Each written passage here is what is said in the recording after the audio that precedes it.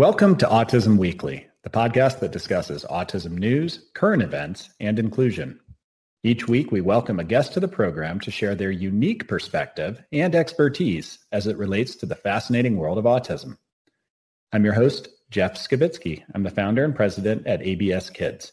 I've been in the field of autism and applied behavior analysis as a clinician and advocate for nearly 2 decades. This week, we welcome Dr. Gerard Brown back to the podcast to talk with us about the basics of executive functioning. Today, we will discuss how parents can help their autistic child learn skills like paying attention, interpreting information, organizing, and planning. These are important skills that will help an individual throughout their entire life. Gerard is a professor, trainer, and consultant with considerable experience working with individuals with developmental delays like autism. Gerard finds that executive functioning, or executive dysfunctioning, is a term that all parents should know. We are excited to learn more from Gerard's extensive experience. Welcome to the podcast. Thank you so much for having me back. I really appreciate it.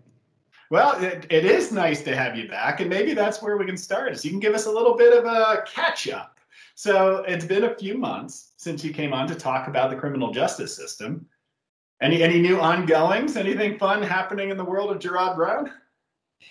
Doing a lot of trainings on some of the topics that we've been talking about and really trying to dig deep into the weeds because it is an issue for some individuals on the spectrum, and just trying to get as much information out there as possible to caregivers and professionals. And the more equipped they are with some of this information, hopefully it'll help them make some more informed decisions, especially when they start entering adulthood. Unfortunately, some individuals on the spectrum will come into contact with the criminal justice system or mental health arenas. So as much information we can get out to those professionals as possible, I think definitely better outcomes can result. And at the core of some of the things we spoke about last time, I really think executive function really pairs nicely with that. And it can really relate to almost any topic that we're going to be talking about today. One of the things that kind of keeps people from being able to succeed or being able to establish relationships or have a way of integrating in the community around them is not having these executive function skills. But maybe we start broader than that, and you just give us a little bit of an example. Tell us, what are executive functioning skills and how do they interact with the environment around you? So if you really dig into this research literature, quite a few authors describe this as the CEO of the brain. So it is the boss of the brain. And it really does guide adaptive human functioning. So when you hear me talk about adaptive functioning today, just think of it as independent living skills, social responsibility, how someone manages a checkbook, how someone gets from point A to point B, taking medications as prescribed, finding a job, holding a job. A lot of the things we'll talk about today relate to social competence. I'm sure all of you are familiar with the topic of theory of mind, but executive function and theory of mind develop at the same time. And oftentimes, if one isn't working properly, the other one isn't working properly. And we know from the research, a core deficit in persons with autism is theory of mind. So executive function, really think of it as kind of more of a multifaceted, multidimensional, really like neurocognitive process. And under that umbrella, there's a number of different domains of functioning. Today, we'll talk maybe a little bit about working memory, cognitive flexibility, and inhibition. Those are kind of the big 3, but there are a number of other domains. So if someone has poor executive function, really, they're probably going to have a difficult time regulating their thoughts, behaviors, emotions in some cases. It can really get in the way of decision-making, problem-solving, how one solves conflict, but also how someone reads social cues. People with lower levels of executive function may be more likely to be gullible and talked into doing things. So it can really impact social decision-making, poor social behavior. So there's a lot of different things to think about. And I can go a lot deeper into any of those topics if you'd like. Yeah, and we definitely will venture into a lot of these topics because I think what you're saying is that if you don't set up that core foundation and you don't establish those skills and keep building on your executive functioning skills, that could really hinder your chance to being successful in anything you want to do with life. So I'd like to start at the beginning, if we can, Gerard. It's just like most development, is that you need that foundation. You need that really strong base. So as a child and as somebody who's helping children with their development, where are you starting with executive functioning? How are you helping them to get a base built on those core skills? You bet. So I think we need to even back it up before that. What happens in utero, what was going on during pregnancy can have a huge impact. Prenatal alcohol or drug exposure can absolutely impact executive functioning capabilities. If the mother was pregnant and going through a high level of trauma, adversity, hardship, domestic violence, poverty, not having good prenatal care, maybe even dealing with maternal diabetes, obesity, all of those things can impact that developing brain in utero, which then can contribute to executive functioning impairments. So when the child's born and what happens in that environment obviously has a lot to do with it. So any type of trauma exposure can negatively impact that. So what do we do about it? Ensuring good nutrition, good sleep, parents who are well regulated. So really being aware of like co-regulation. So modeling behaviors to the child, managing stress, implementing positive activities that can help with brain development, reading, writing, playing with other kids, getting connected to positive support groups, engaging in all types of basic common sense parenting practices that are really rooted in attachment-based approaches. So parents who are warm and kind and empathetic and considerate, all of those factors can absolutely lead to improved brain development and improved executive functioning capability. So a lot of it's common sense, but it's definitely a good reminder that what you do obviously makes a huge impact. Who that child associates with, what they eat, how much they sleep, what they watch on TV. Do they watch too much TV? Too much television viewing has been shown to reduce executive function. Depression has been shown to impact that, not just in the child, but if mom or dad or one of the caregivers is dealing with some sort of mental health challenge, that can have a negative impact. If there's any chaos going on in the home or any other type of unhealthy living practices, all of those factors need to be taken into account. We know a lot of people on the autism spectrum are dealing with sensory processing issues. Just the very nature of becoming overloaded and experiencing sensory overload can impact executive function. If someone's dealing with a high level of anxiety or worry or fear, that can absolutely impact executive function. If that child is dealing with childhood obesity or childhood insomnia or sleep breathing related problems, all of those factors can impact that as well. So I just point out a few of those things. If you're noticing any red flag indicators or if your child's dealing with any of those factors or situations, it's probably good to consult with a healthcare provider and make sure to address those issues, because all of those factors can really impact that child throughout the lifespan.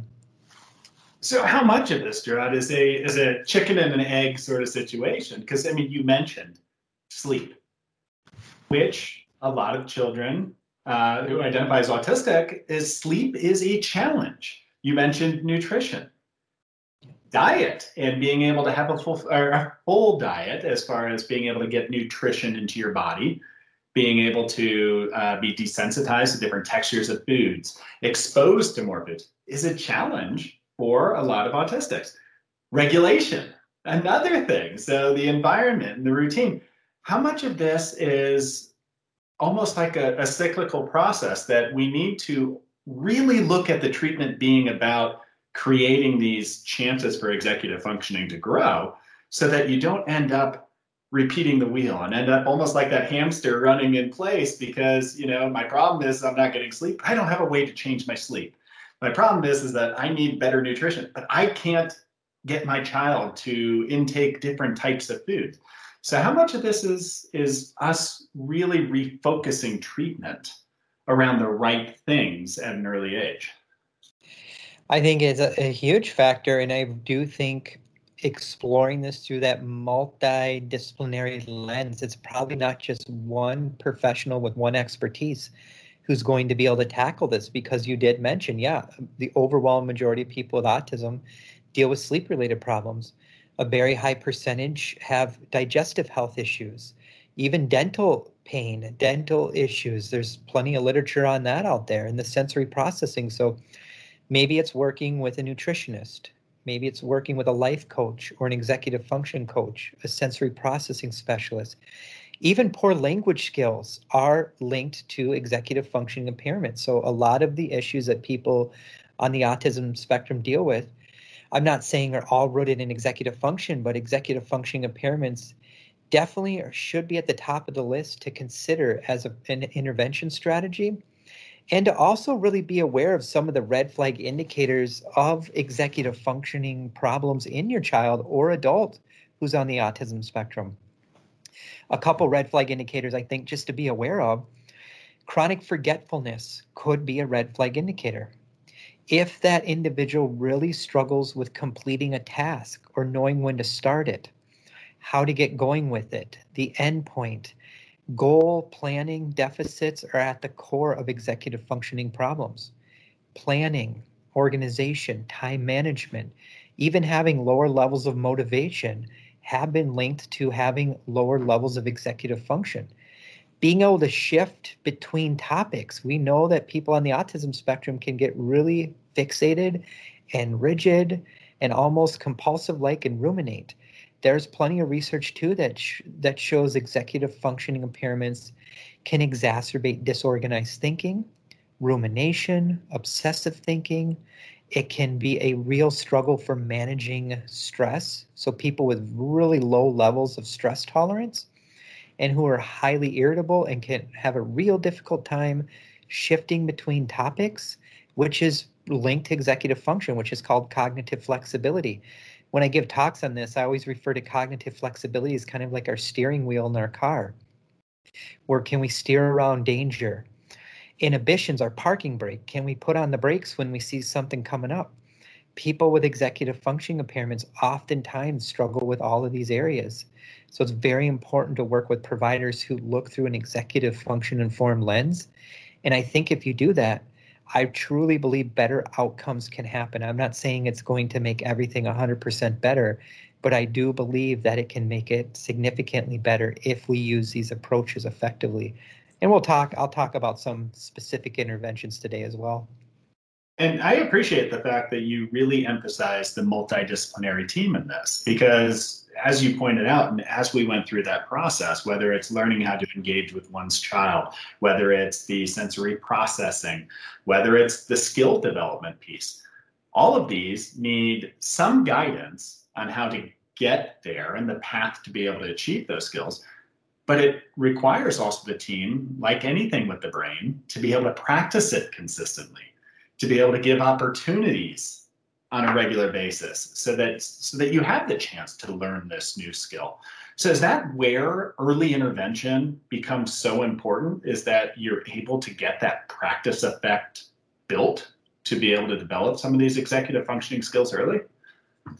I do, absolutely. And I think rooting these approaches in like ABA or psychiatric rehabilitation, practicing, coaching, teaching, modeling, role-playing, video modeling, social stories, learning it in a group, but then also demonstrating it in the community at home, making sure it's reinforced by caregivers, the teachers, the skills workers. So it becomes almost repetitious like, but we want to make sure it creates adaptability too, where the person can learn how to adapt these responses. And that's easier said than done. Some people can really be more adaptable than others, but repetition is key. Taking into account their developmental and emotional age over their chronological age, because also often if you're working, let's say, with someone who's 18 years of age chronologically, maybe they function as a 10-year-old or a 12-year-old or 15-year-old. So whatever approach you use, making sure it's modified to their brain capacity and their social emotional capacity, and just providing general education, I think, too, to all the professionals involved, because I've consulted on enough cases over the years. when the person has so many different providers, and if they're not talking to one another and they're using different approaches and different lenses, that can become very confusing, and confusion can increase stress. Stress can impact all of these things we're talking about. So really working with that entire team and making sure that everyone understands the language, the lingo, the research, and the approaches, and why it's so imperative to look through that executive function informed lens. And you actually, you briefly touched on right now, but I think it's important for us to go a little bit deeper in is the team effect and how that actually plays into the implementation or generalizing these skills into new environments. So if we were to take a school-age child, they went through the chance potentially in early intervention to start developing some skills, being exposed to other kids and starting the process of engagement and some planning. But entering into a new environment like school, I would imagine, is that takes a whole new team to a whole new level because now they have to organize their day. They have to start planning different parts. So how do you approach that child when they're becoming a little bit more independent and when these skills start to change to the fact that, they need to be accountable for certain parts of their life slightly differently? How does that affect, and what sort of process goes through your mind on how to build those skills? I think individualizing the approach, because everyone on the autism spectrum has unique strengths and different weaknesses. So we want to make sure, first and foremost, it's very tailored and individualized to that person. And executive function really plays a role in the development of all kinds of different processes and functioning domains. Theory of mind is one. So making sure whoever's working with that individual, incorporating maybe some theory of mind, perspective taking skills that can help in that area. Emotional regulation is related to this as well. So all too often, people on the spectrum struggle with emotional regulation problems. And if someone's dealing with executive dysfunction problems and you just take out autism out of the equation, it is not uncommon for that person to be dealing with emotional lability, which is just a fancy word of saying like kind of a roller coaster ride of emotions where the person might have like rapid mood changes. They could have uncontrollable laughing or crying at times that don't match up to the situation, which then could be very confusing to that group they're in or in the classroom. Irritability can be more common, more extreme impatience, or you might see inappropriate temper tantrums that don't match that person's age. So really take into account the emotional regulation piece. And then you throw in the social competence, the social skill domain. That's obviously a core issue in people with autism. So making sure there's a skills worker that understands social skill limitations. Maybe it's doing a group.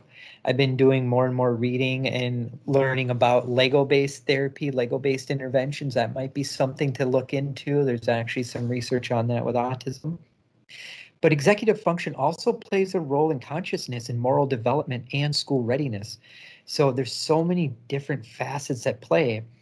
And it's so hard to say what area of functioning is going to be working better than others. So I think early intervention can only happen if you have a very good evaluation, an assessment that can dig deep into these domains of functioning to find out which areas might be needing more focused attention on. And then working with the team and not just having assessment and intervention kind of be a one-time thing where you just review it once a year, but it's kind of a fluid process, finding out what works, what doesn't work, involving caregivers. How does this person function in a group setting versus one-on-one? How do they function in a controlled setting versus an uncontrolled setting? How do they function at school versus at home? It is important to understand all of those complexities and nuances. And then if you understand that and work with the whole team, I think some better outcomes can really happen. Well, let's try and empower the parents right now. Let's talk about ways that they can incorporate some of this into their home. So you touched on the fact that for social awareness is that perspective taking is key. Being able to read and understand the environment around you is really important for social decision making. So what can a family do at home to really enhance the use of visual cues?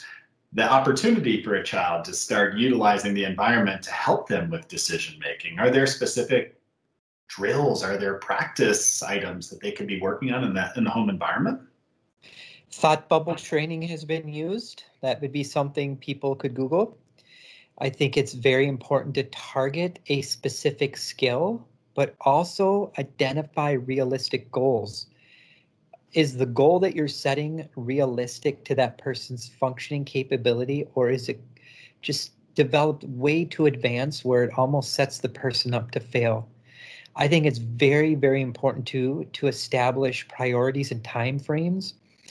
Maybe the person deals with sensory overload or has lower levels of processing speed, where if they hear too much information in a short amount of time, they may shut down. So really understanding processing speed when it comes to this as well. Taking time, taking more breaks, making sure you understand when that person has the most energy through the day. I've consulted on cases where the person is just very, very tired in the morning, and that's probably not the best time to teach an intervention. Some people are more tired in the afternoon. So really establishing those time frames and prioritizing things, I think, is very key. I think it's important to model the behaviors. Look for small changes. You might not see big changes overnight, but look for the small changes. Be okay with having to modify things. If you notice things aren't working properly, modify it. I think when we're talking about teaching perspective taking or just kind of that give and take relationship back, just having discussions, talking about things, sitting at the dinner table, making sure everyone's unplugged from technology.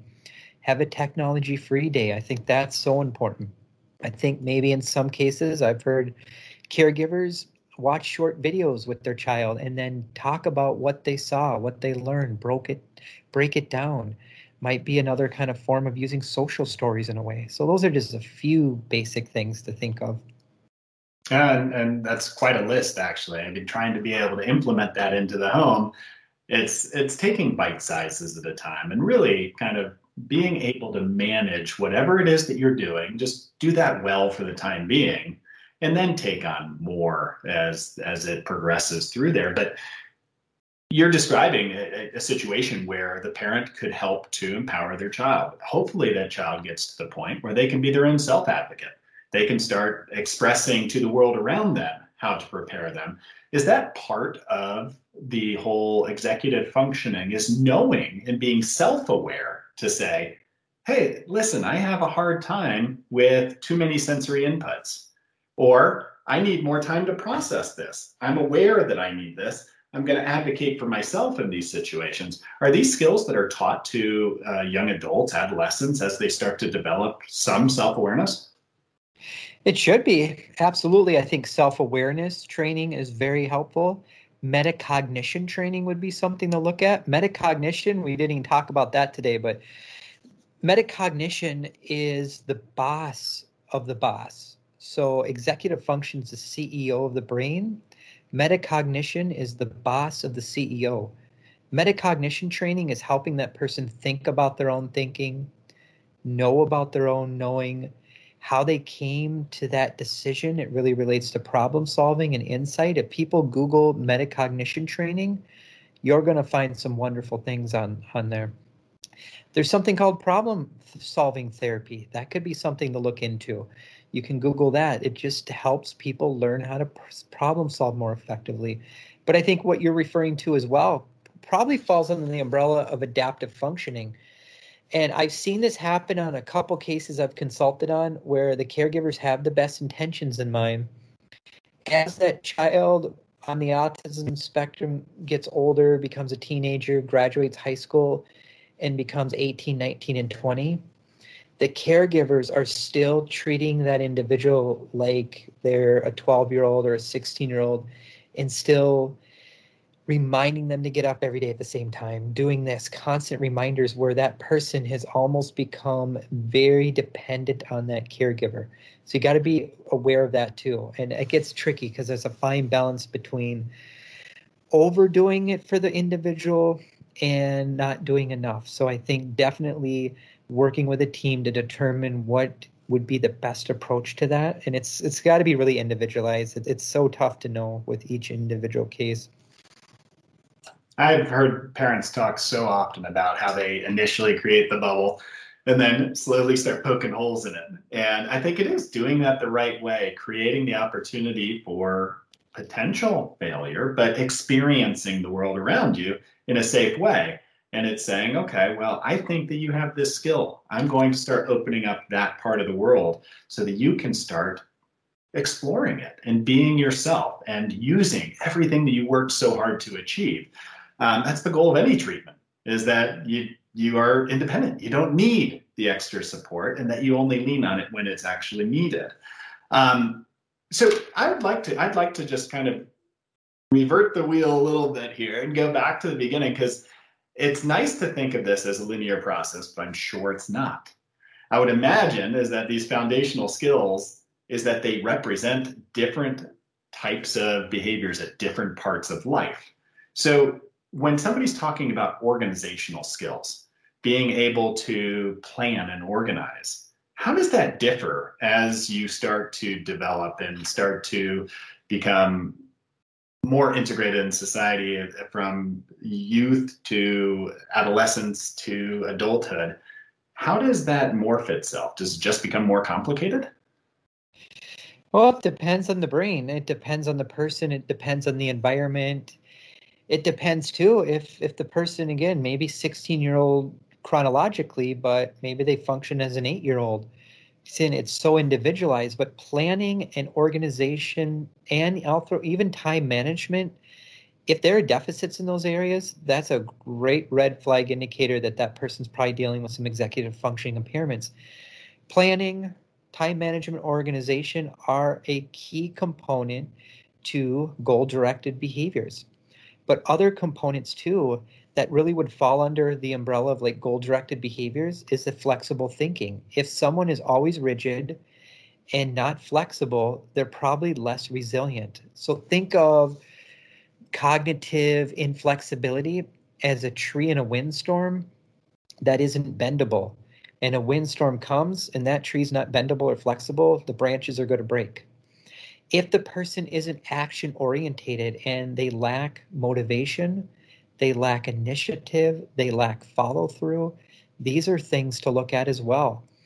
Also often, many of the cases I've consulted on, the individual really lacks forward thinking abilities where they don't plan for the future. It's kind of almost a foreign concept for some. But again, everyone is so different. If they struggle with prioritizing things, that can get in the way of them accomplishing their goals. If that person has a real difficult time resisting distraction, where maybe you're trying to teach a goal or an intervention and they consistently become distracted and they can't stay focused, that's another red flag indicator, another target area for intervention. If that person can't manage stress or change or disappointment or uncertainty, those factors can really get in the way of that person being as successful as possible. And unfortunately, we know a lot of people on the autism spectrum really struggle in those areas. And all of these factors can really impact decision making as well. So again, looking at planning, organization, time management, as well as those other factors, really, I would say, fall under the umbrella of goal-directed behaviors. And executive function really guides the bus with goal-directed behaviors. So just a few thoughts that come to my mind. And the whole process of developing all these skills, it does strike a little bit of fear, is that, wow, if somebody doesn't develop executive functioning, is that they probably have a higher risk at eventually potential mental health issues, or like your background has brought up, criminal justice issues. But I'd like to also think is that there's a way to be able to empower people as long as we dedicate the time and prioritize this as a skill set that we're all working to help somebody to achieve. Do you have a wow moment of anybody who's shared a story or who's come directly to you to give you their experience of somebody who maybe didn't have these skills initially, worked hard to start developing some of the abilities that are required for executive functioning and doing it well, that changed their trajectory? Yeah, I mean, again, think of executive function really a spectrum, and it can get better from day to day. There's many factors that can impact it from moment to moment as well. But a wow factor to me is I do a ton of work in the area of sleep disorders, and as I started digging more into sleep and executive function, there were a few cases I consulted on where after the person got a sleep study, found out they had obstructive sleep apnea, got on a CPAP machine, their executive function capabilities improved dramatically. So I highly encourage anyone who is working with someone on the autism spectrum to refer that individual to a sleep specialist with obviously caregivers' permission, and really rule out any sleep issues, but also rule out digestive health issues. Those would be two factors to really take into account that can really make executive function better or worse depending on the situation at hand. And just being exhausted during the day can really impact executive function. Managing fatigue and sleep and digestive health, I think, are so important, especially for this population because the rates of those issues are so high among people with autism. And Gerard, you've been echoing the need for that multidisciplinary team to be able to really provide the appropriate treatment environment. I'm also hearing is that this has to be a priority, no matter what angle you're looking at, is that each of these practitioners should be evaluating how executive functioning fits into their treatment paradigm. You have the ear right now of parents, of educators, of practitioners, clinicians. What would your advice be to them on how important this is in the overall scope of care? It drives the bus. I think if you're not looking through a lens of executive function, things are probably missed. And I'll give you a couple more things to think about. If someone has lower levels of executive function, that can really exacerbate negative emotions, emotional outbursts, dysregulation. If you are working with people who have a really difficult time delaying gratification, putting the brakes on, having good self-control around spending money, around driving behaviors, around relationship behaviors, around their sleep patterns or what they drink, caffeine, tobacco, there's probably a good chance they're dealing with some level of executive functioning impairments. If you work with someone who has social skill deficits and you're not taking into account executive function, I think things are being missed. If that person has a real difficult time solving problems, coming up with solutions to things, understanding like abstract reasoning, like cause and effect relationships, planning for the future, understanding how and why questions, very important to dig deeper. Could there be some executive functioning impairments really driving the bus with that? If you have a person that consistently comes home from school and has a real difficult time completing work, not being able to follow through with a particular task, just chronic forgetfulness, those are some other red flag indicators to be aware of. Again, it might not be the only thing going on, obviously, but it should at least be screened for and assessed for and evaluated. And maybe it would warrant a referral to like a neuropsychologist where that individual could do a whole battery of assessments and testing to find out which areas are truly working and which areas may have some limitations in as well. And then with that extra data, you can use that to make a more informed goal plan, treatment plan, intervention plan, school plan, case management plan, whatever it is. And I think for parents too, if you were to understand those things, maybe you could modify parenting practices a bit that really utilize executive function informed parenting practices as well. And could give a lot of ideas on that for another podcast if that's helpful.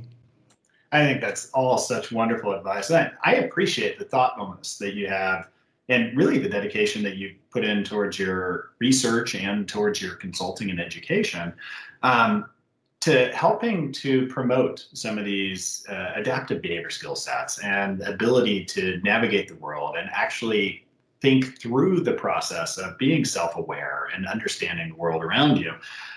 Where can people reach out to learn more about what you're working on, or to be able to potentially be able to access some of the knowledge that you're sharing with the world? You're welcome to share my email with folks, or people just Google my name.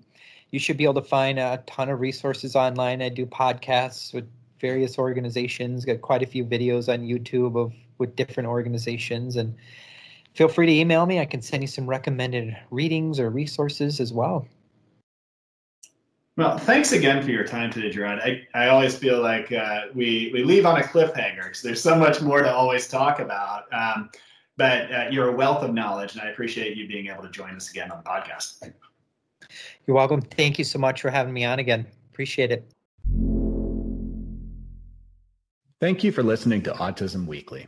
We hope you tune back in next week to learn more about autism in the real world. Autism Weekly is now found on all the major listening apps, including Apple Podcasts, Google Podcasts, Stitcher, Spotify, Amazon Music, and more. Subscribe to be notified when we post a new podcast. Autism Weekly is produced by ABS Kids. ABS Kids is proud to provide diagnostic assessments and ABA therapy to children with developmental delays like autism spectrum disorder. You can learn more about ABS Kids and the Autism Weekly podcast by visiting abskids.com. Thanks for tuning in. See you again next week.